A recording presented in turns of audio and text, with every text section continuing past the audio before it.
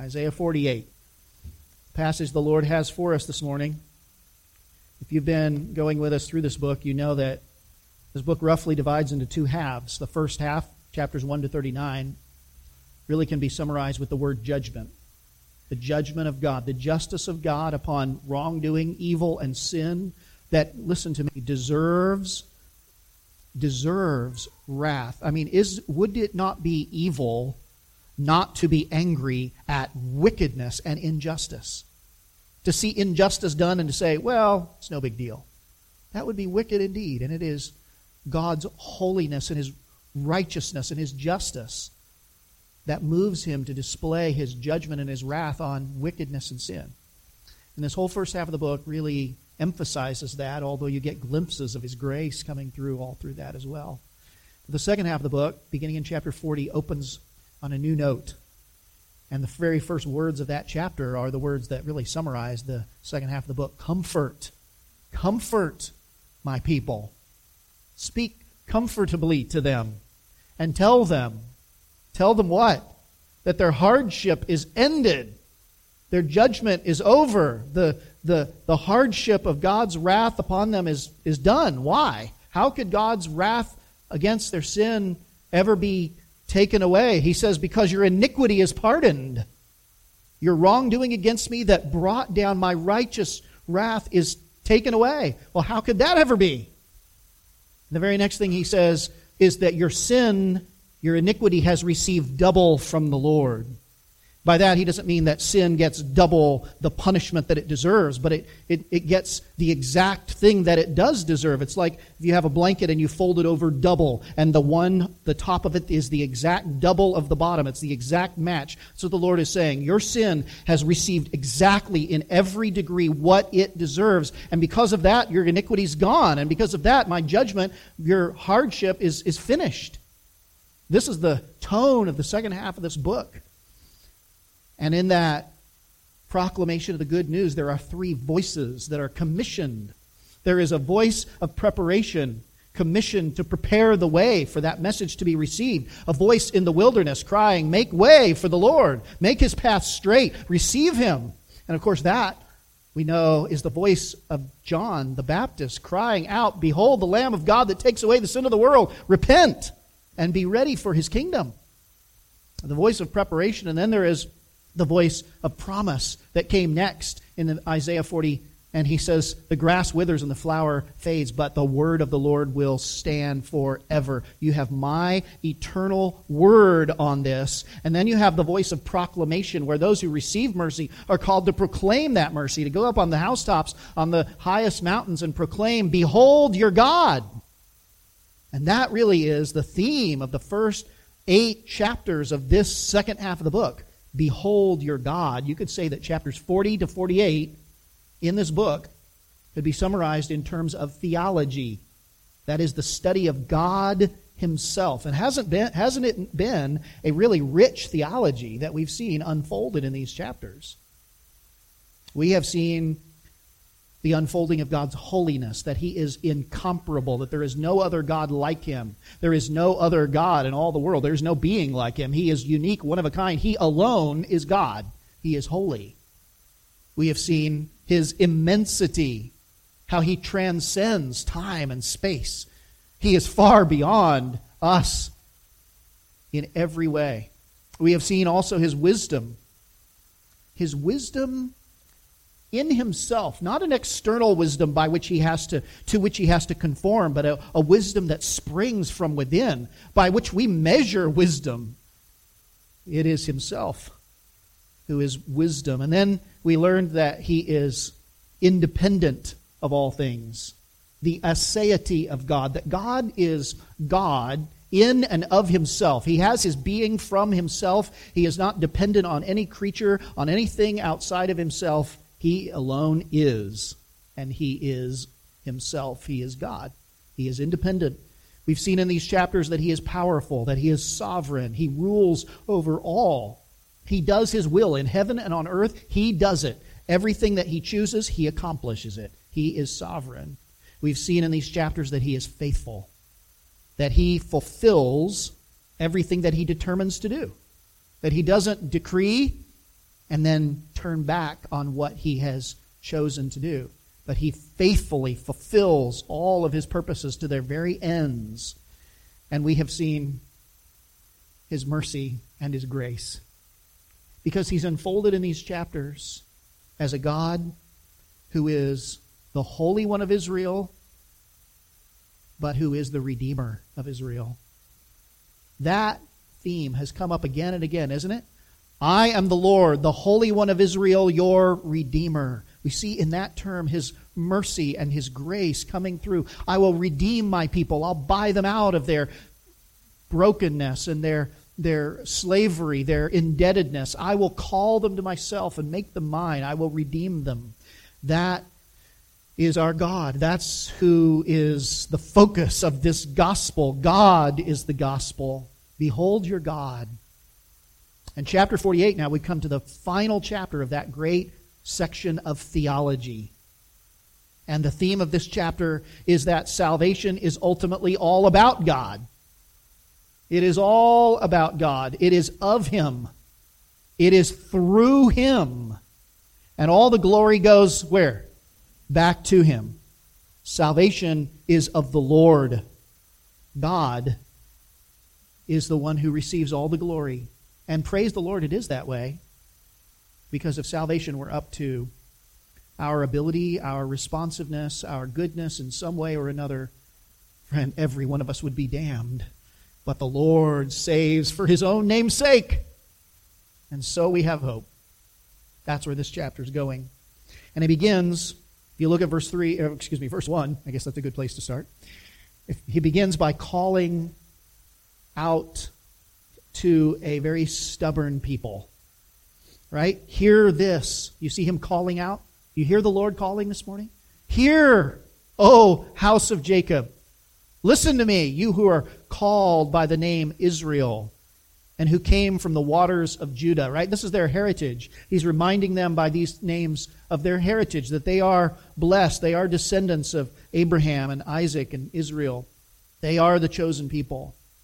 Hear me, he says, you who swear by the name of the Lord and confess the God of Israel. Here he's speaking of their confession, the words that come out of their mouth that acknowledge Him as the one true God.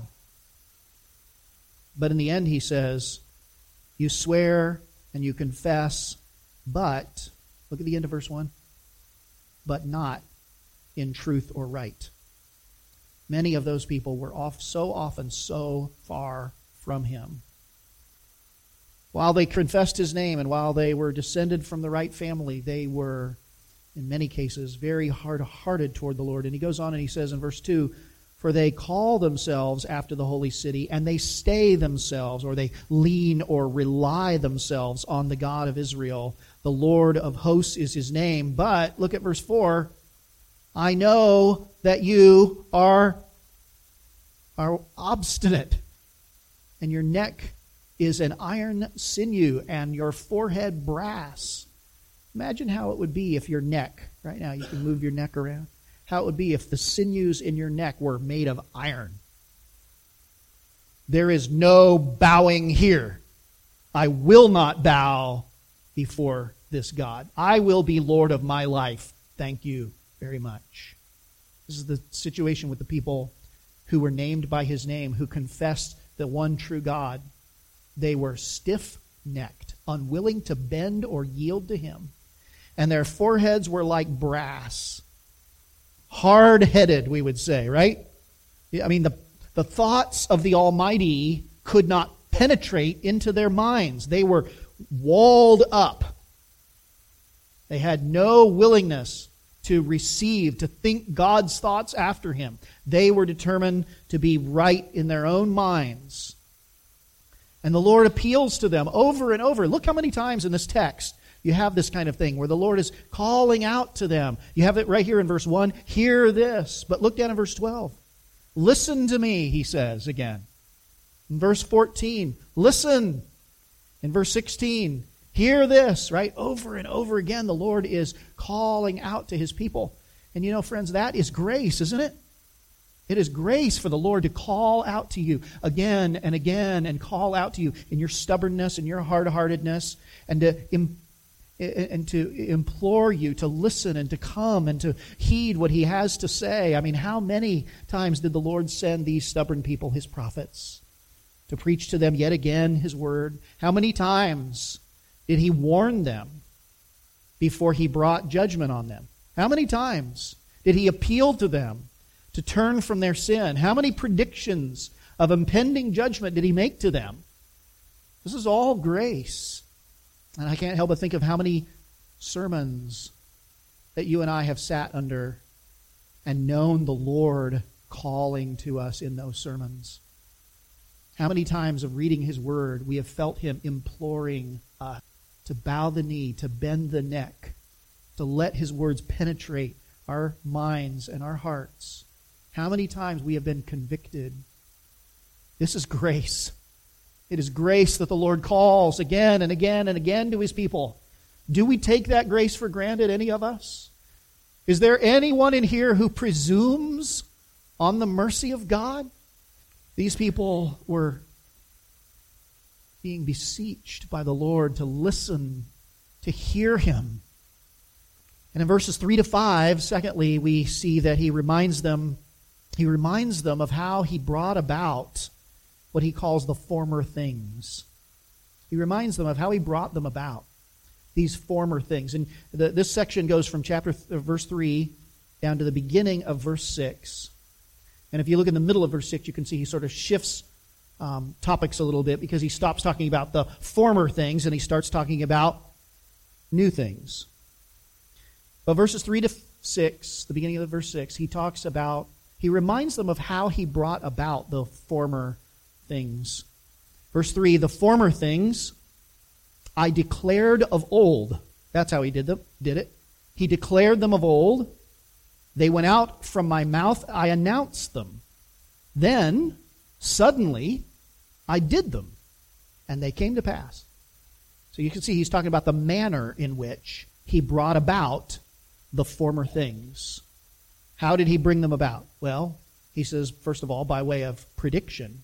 He told them ahead of time. He declared to them these things from of old. He announced them. And then, suddenly, he did them, and they came to pass. So let me raise a couple of questions here. The first is what these things are. What are the former things that he's saying that he had predicted from long past, and he had brought them about? Well, I think it's probably obvious to most of us that he's referring to great deliverances of the past, something these people have already experienced. So they're looking back on it, and we know he's talking about positive things that have happened to them because their temptation is going to be to attribute those things to their idols. And so he's talking about great deliverances in their past. And of course, the paradigmatic deliverance of the people of Israel was their deliverance from where in the past? From Egypt, right? That was the great deliverance of God for the Old Testament people up to this point. His deliverance of them from Egyptian bondage. And of course, that, hearkening back to the Exodus, that's been a big theme that's been woven throughout this prophecy of Isaiah. And so here the Lord is making reference to those great deliverances of the past, particularly the deliverance of the Israelites out of Egypt. And of course, that's still in view here. The redemption of Babylon, in fact, is spoken of in terms of the exodus from Egypt. Look at verse 20. I'll just show you this again. We're trying to get an idea of what is he referring to by these former things.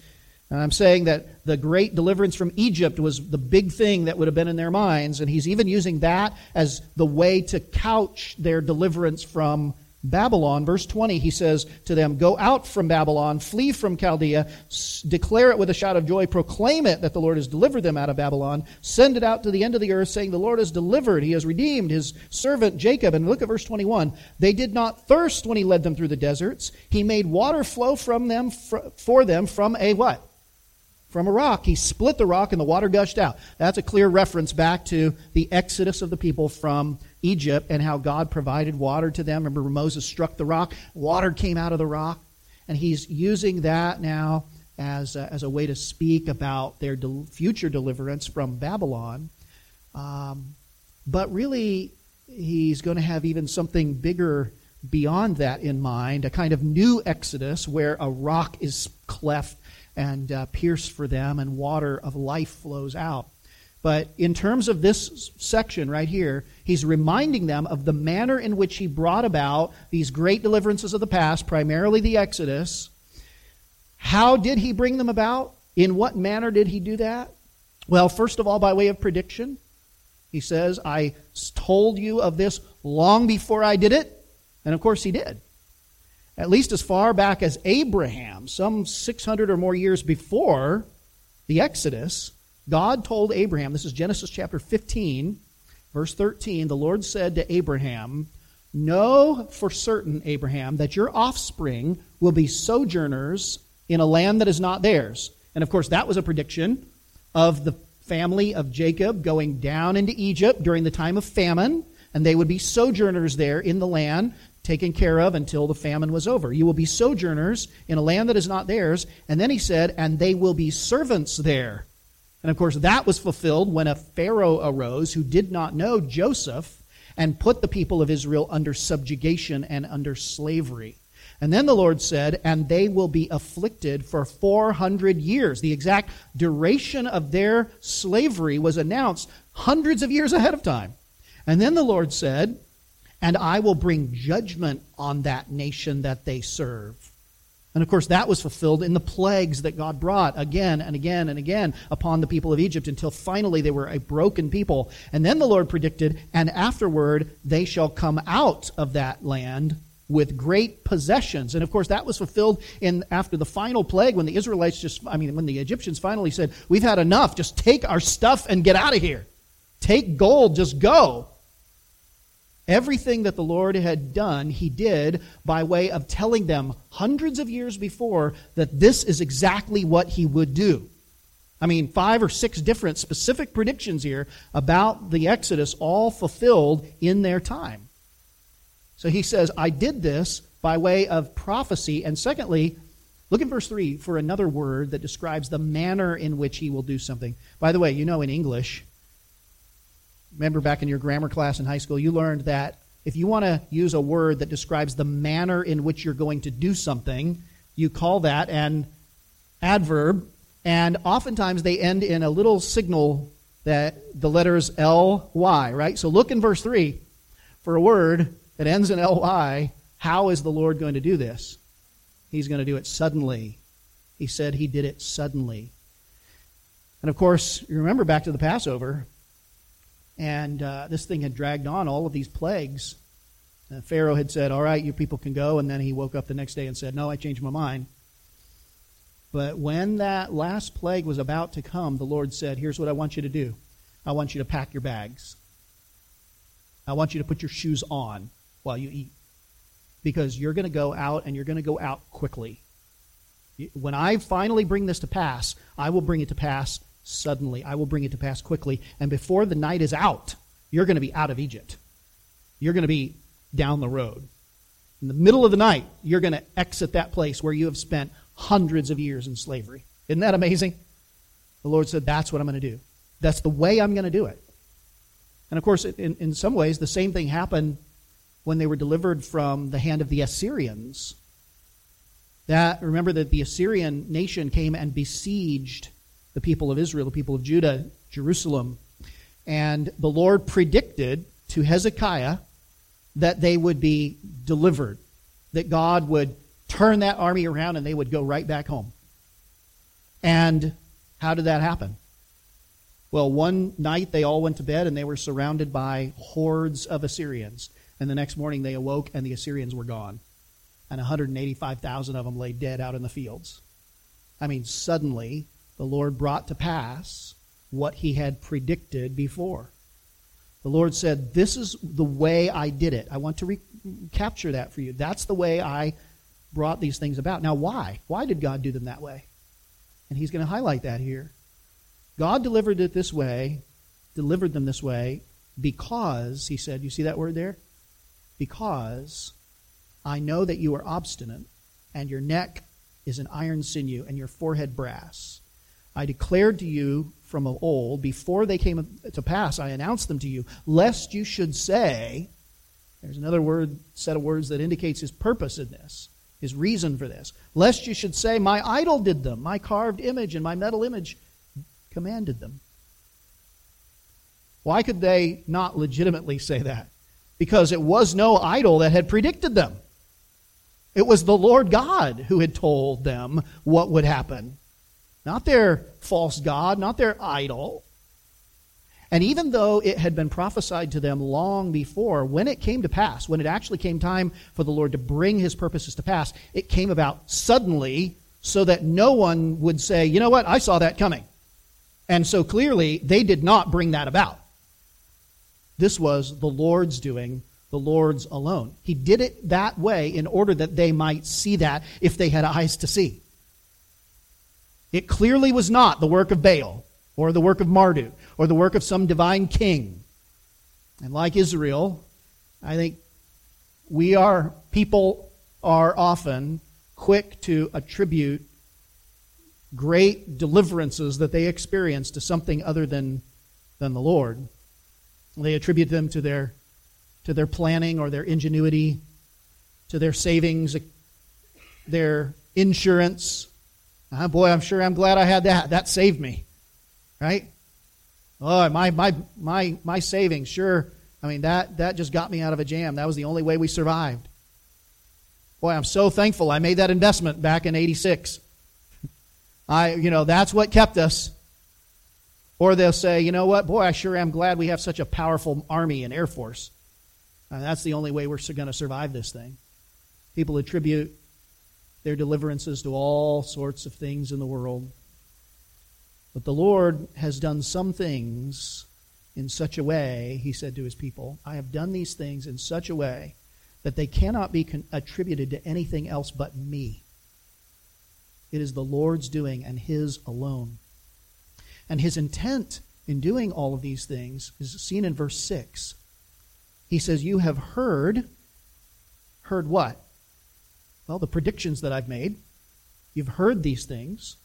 Now, he says, see all this. See what? Well, see the fulfillments, but more than just see them happen. In fact, this is not even the normal word for see, for just seeing something, like I see Gabe right in front of me. It's not just that kind of word. It's a word for perceiving, for a kind of vision of visionary seeing, so really grasping something, seeing the deeper reality here. And what the Lord is saying is, you've heard me predict all these things. Now see how I brought them to be fulfilled, but not just see them. See that this was me. This was me working these things out. Acknowledge that it is my doing. And then what he wants them to do, look at the end of the verse. Will you not what? What's the last thing? Will you not what? Will you not declare it? The Lord has done this.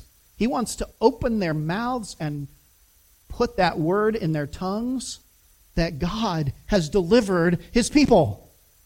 And that is always God's great purpose for redemption, that his people would open their mouths and declare his praise. And we'll continue to see that as the chapter goes on, Lord. But I want you to turn our attention now to the middle of verse 6. And the Lord begins now to speak about new things. New things. In the immediate context, these new things that will come to pass for the people are, the raising up of King Cyrus of the Persians. The Lord has been predicting that. The overthrow of the nation of Babylon by the Persians that would happen, and the deliverance of the people from captivity and the restoration of Jerusalem. These things are about to take place, and the Lord is predicting to them new things. But I think there's something more than just that. I think there's something that looks beyond that. Here's part of the reason I think that. When the Lord speaks about Cyrus, this Persian king, he uses language that is far exalted from what you would expect the Lord to use of a pagan king. Right? Back in chapter 44, verse 28, he called Cyrus the shepherd of my people. The shepherd of my people. Back in chapter 45, verse 1, listen to this. He called Cyrus my anointed. What's another word for that? Starts with an M. My Messiah. He's my shepherd. He's my Messiah. These are terms that are used for the promised son of David, right? And if you look down here in verse 14, look what he says about Cyrus here. The middle of verse 14. The Lord loves him. The Lord loves him. He's my shepherd, my Messiah, whom I love, who will bring about deliverance for my people. Do you think there might be something beyond an immediate view here? I think it is clear that the Lord is looking beyond this small m Messiah to the Messiah, and that his intent is typologically to point to a greater reality that is to come. I think it's a little bit like what Spurgeon said, that, when the sun comes out in the morning, when the sun rises in the sky and illuminates that sky, then the moon fades into obscurity. You don't even see the moon is still out there, but you don't notice the moon. Why? Because the moon is only a pale reflection. It doesn't have any light of its own. It's only a pale reflection of the light of the sun. And when the sun comes out, that's really what it's all about. That's really, it far outshines anything else. And so Cyrus is the Israel's Messiah. Cyrus is their deliverer. He's their Redeemer. But he's far outshined by the Redeemer who is to come. So these new things really see beyond a deliverance from Babylon to a new exodus, an ultimate redemption, the redemption of Christ Jesus from sin, from its penalty and its power and even the presence of sin, deliverance, freedom from all of that, being brought into the true Jerusalem, the new heavenly Jerusalem as the people of God. And of course, already back in chapter 42 and 43, we saw this term, new things, being used in connection with the Lord's calling of this figure that is known as my servant. And that servant, the Lord will continue to talk about that servant in the very next chapter. Beginning in chapter 49 and running all the way through for many chapters now, the Lord is going to unfold who this servant is, what he will be like. And we are not to merely be looking at Cyrus. We're to be looking beyond any earthly servant the Lord has, any sort of typological servant that the Lord has, to the great servant of the Lord who will give himself for his people, Isaiah 53, so that they might be redeemed from all of the sin and judgment that they deserve. This is the double that the Lord will give on behalf of his people so that they might be delivered and might receive comfort from his hand. In Isaiah chapter 42, verse 10, the Lord says to his new people that they should sing a new song in response to the new things that he does.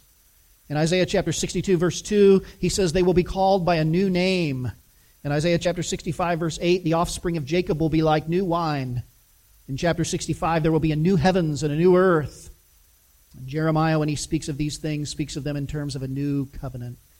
These things are also described in verse 6, not only as new things, but as what else? Hidden things, right? These new things are hidden things. This is the language of mystery. Something that is revealed only in shadows, only to those who really have eyes to see them. Not that so he's not saying, I'm telling you the gospel, these new things, as if it's the first time he's ever said any word about the gospel. No, the gospel is as old as Genesis 3:15, right? In the very act of condemning humanity, the Lord gives hope that he will do for them what they cannot do for themselves, what they have failed to do in obedience to him. He will do for them in the seed of that woman. So this is not the first time that the gospel has ever been declared, but rather that it has never been declared before with this degree of clarity and specificity as it will from Isaiah chapter 49 and onward, when the Lord continues to unfold in great detail who this servant will be and what he will do. So the former things, he says, were revealed from long ago. They were announced far ahead of time. The new things have been hidden in the past, but now they're beginning to be revealed. And just like with the former things, God tells us why he's working this way with regard to the new things. Look in verse 7 and 8. They are created now, not long ago. Before today, you have never heard of them, lest you should say, behold, I knew them. I knew them. As if the gospel was merely a matter of human inventiveness or initiative. On the contrary, he says to them in verse 8, you have never heard, you have never known. From of old, your ear has not been what? Your ear has not been opened. Why? For I knew you would surely deal treacherously, and that from before birth you were called a rebel. So the question is, why did the Lord reveal the gospel to Israel only in types and shadows and hidden forms? And his answer is, he knew that they were a people who would be treacherous and rebellious. They didn't have ears to hear. I mean, they heard all of these prophecies of God, but they didn't really what? They didn't really listen. They didn't really hear in that deepest sense. Isaiah chapter 53, who has believed what he has heard from us? He was despised and rejected. Right? We esteemed him stricken of God, getting what he deserved. That was their response. And really, it's the same reason Jesus said that he spoke to people in his day in parables, right? In hidden, veiled ways. Why? So that it might be obscured from those who don't have eyes to see. But that those who are given sight, those whose ears are opened, they get it. They hear. In this sense, national Israel was the exact opposite of Christ, the true Israel. Because in verse 8, he says to this nation, your ears have not been opened. But Christ says the exact opposite. Listen to the words of Jesus in Psalm 40, verse 6. And we know it's the words of Jesus because this psalm, these very verses are quoted by the writer of Hebrews and attributed to the mouth of Jesus when he came into the world. He said, in sacrifice and offering you have not delighted, O God, but you have given me an ear to hear, an open ear. You have given me an open ear. To the Lord Jesus were revealed all of the mysteries of God. In him all of these mysteries were fleshed out. Burnt offering and sin offering, he says, you have not required. Then I said, behold, I have come. In the scroll of the book, it is written of me, I delight to do your will, O my God. Your law is within my heart. What a difference it is, right? That voice from those people who were hard-headed, who were stubborn, who were disobedient. What a different response altogether, even from what characterizes so often you and I. Spiritual hard-headedness. Isaiah himself will also make this same contrast with the Lord's servant, the Lord's Messiah. In Isaiah chapter 50, we'll get to it in a little bit. Verse 5, again, this is Christ himself speaking. And he says this, the Lord God has what? Opened my ear. Of Israel, he said, their ear has not been opened.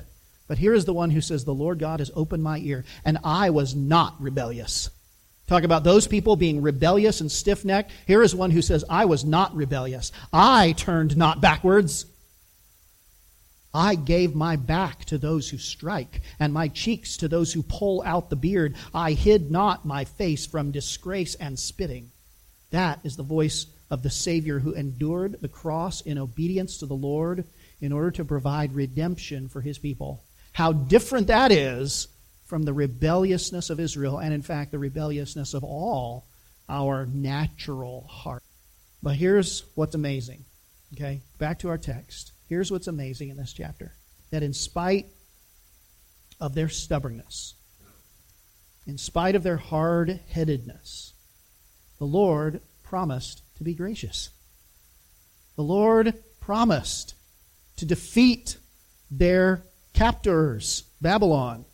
He promised to deliver them, to restore Jerusalem. He promised them redemption and salvation. And I'm going to ask now, why? Why would God do that in spite of what they are?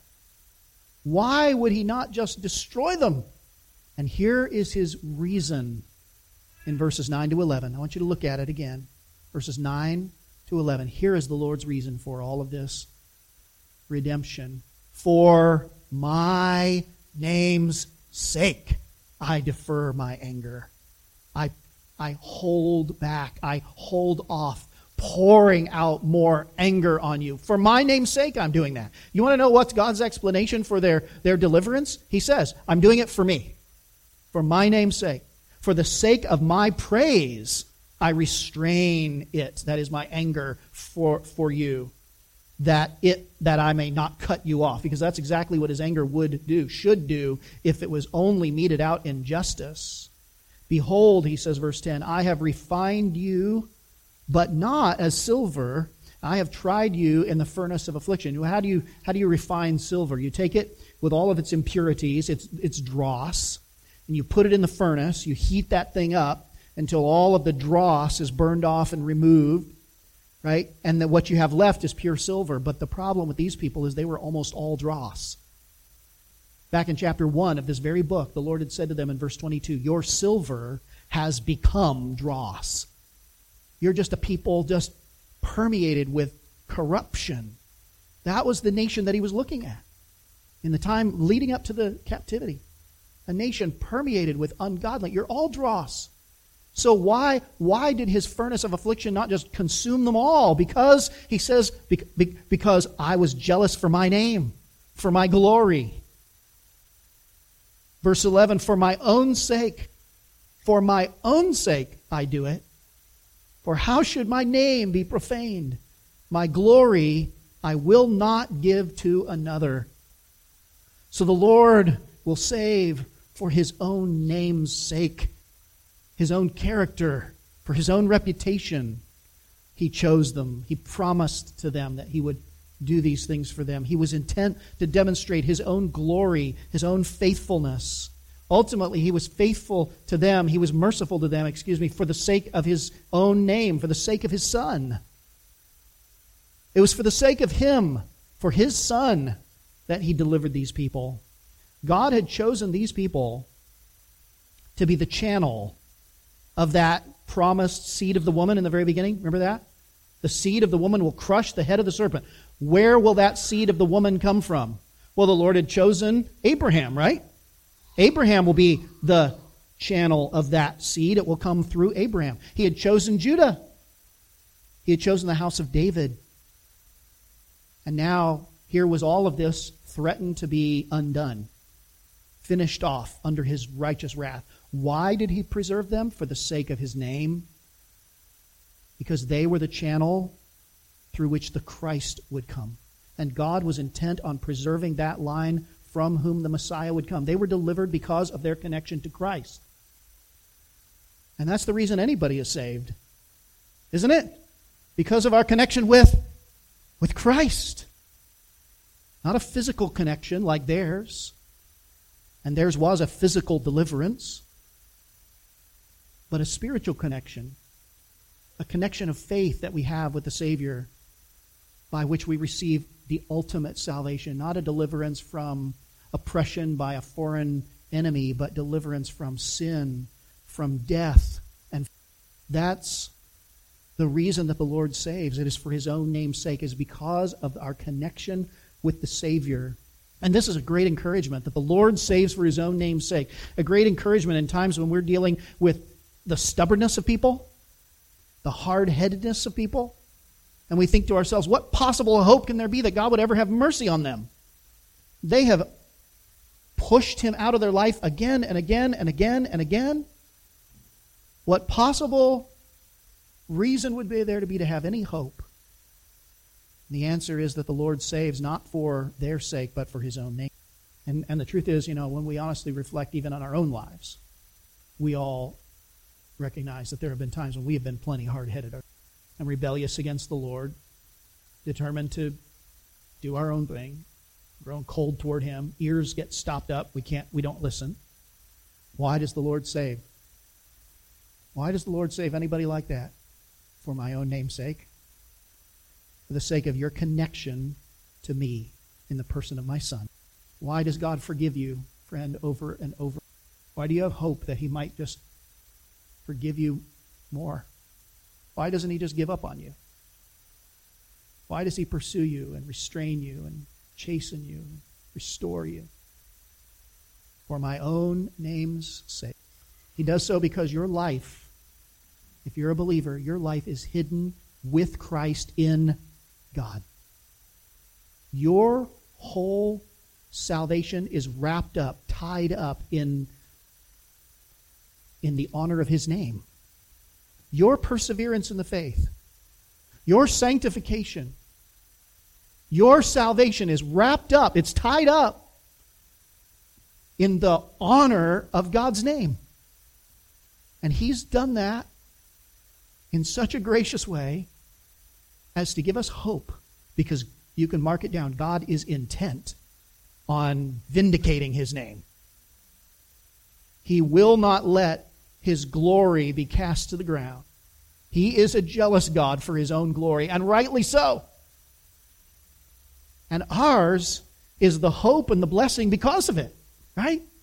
Salvation is not because of me. It's not for our sakes. Think about that. If salvation was for your sake, if salvation was because God looked down at you and He saw something good, something responsive, something positive, something helpful, something that kind of came up and met Him halfway, how soon would you and I be lost? Because how quickly we would depart from that.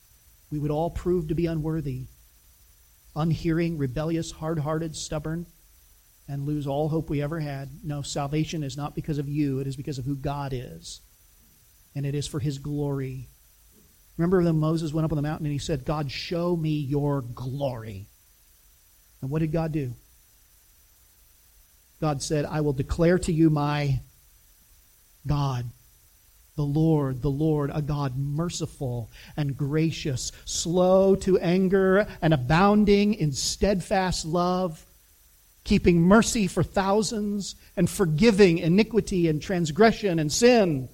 That's my glory. That's my name. Why do I save you? For my name's sake. That I might declare my glory. That I might put it on display. That I might vindicate my name. This is why God saves. And He reminds us, even as He says those things, that He will by no means clear the guilty. And that is why our sin has to have its exact double. That is why none of us is saved apart from our connection to God in the person of Jesus Christ. But in Christ, in God, we have all the hope in the world, for our salvation is for His own name's sake. What a blessing that God has chosen to yoke your salvation to His glory. For He is determined to glorify Himself. So, He who began a good work in you will most definitely continue it until the day of Jesus Christ. Why? For His own name's sake. For His glory. For His glory we are saved. What a sweet, sweet word for all of those who have ears to hear. Lord, we thank You. Thank You for this word of grace, this testimony of Your saving kindness because of Your own name. We pray that we may be recipients of that same grace. Lord, we ask now earnestly, we're asking You that You would continue the work that You have begun in us, that You would not allow anyone to be able to look at our lives and say that what You started You don't finish. Please, Lord. We pray that You would pursue us, that You would chasten us, put us into the furnace of affliction. Do whatever it takes, but do not, please, Lord, let Your name fall to the ground because of Jesus. Amen.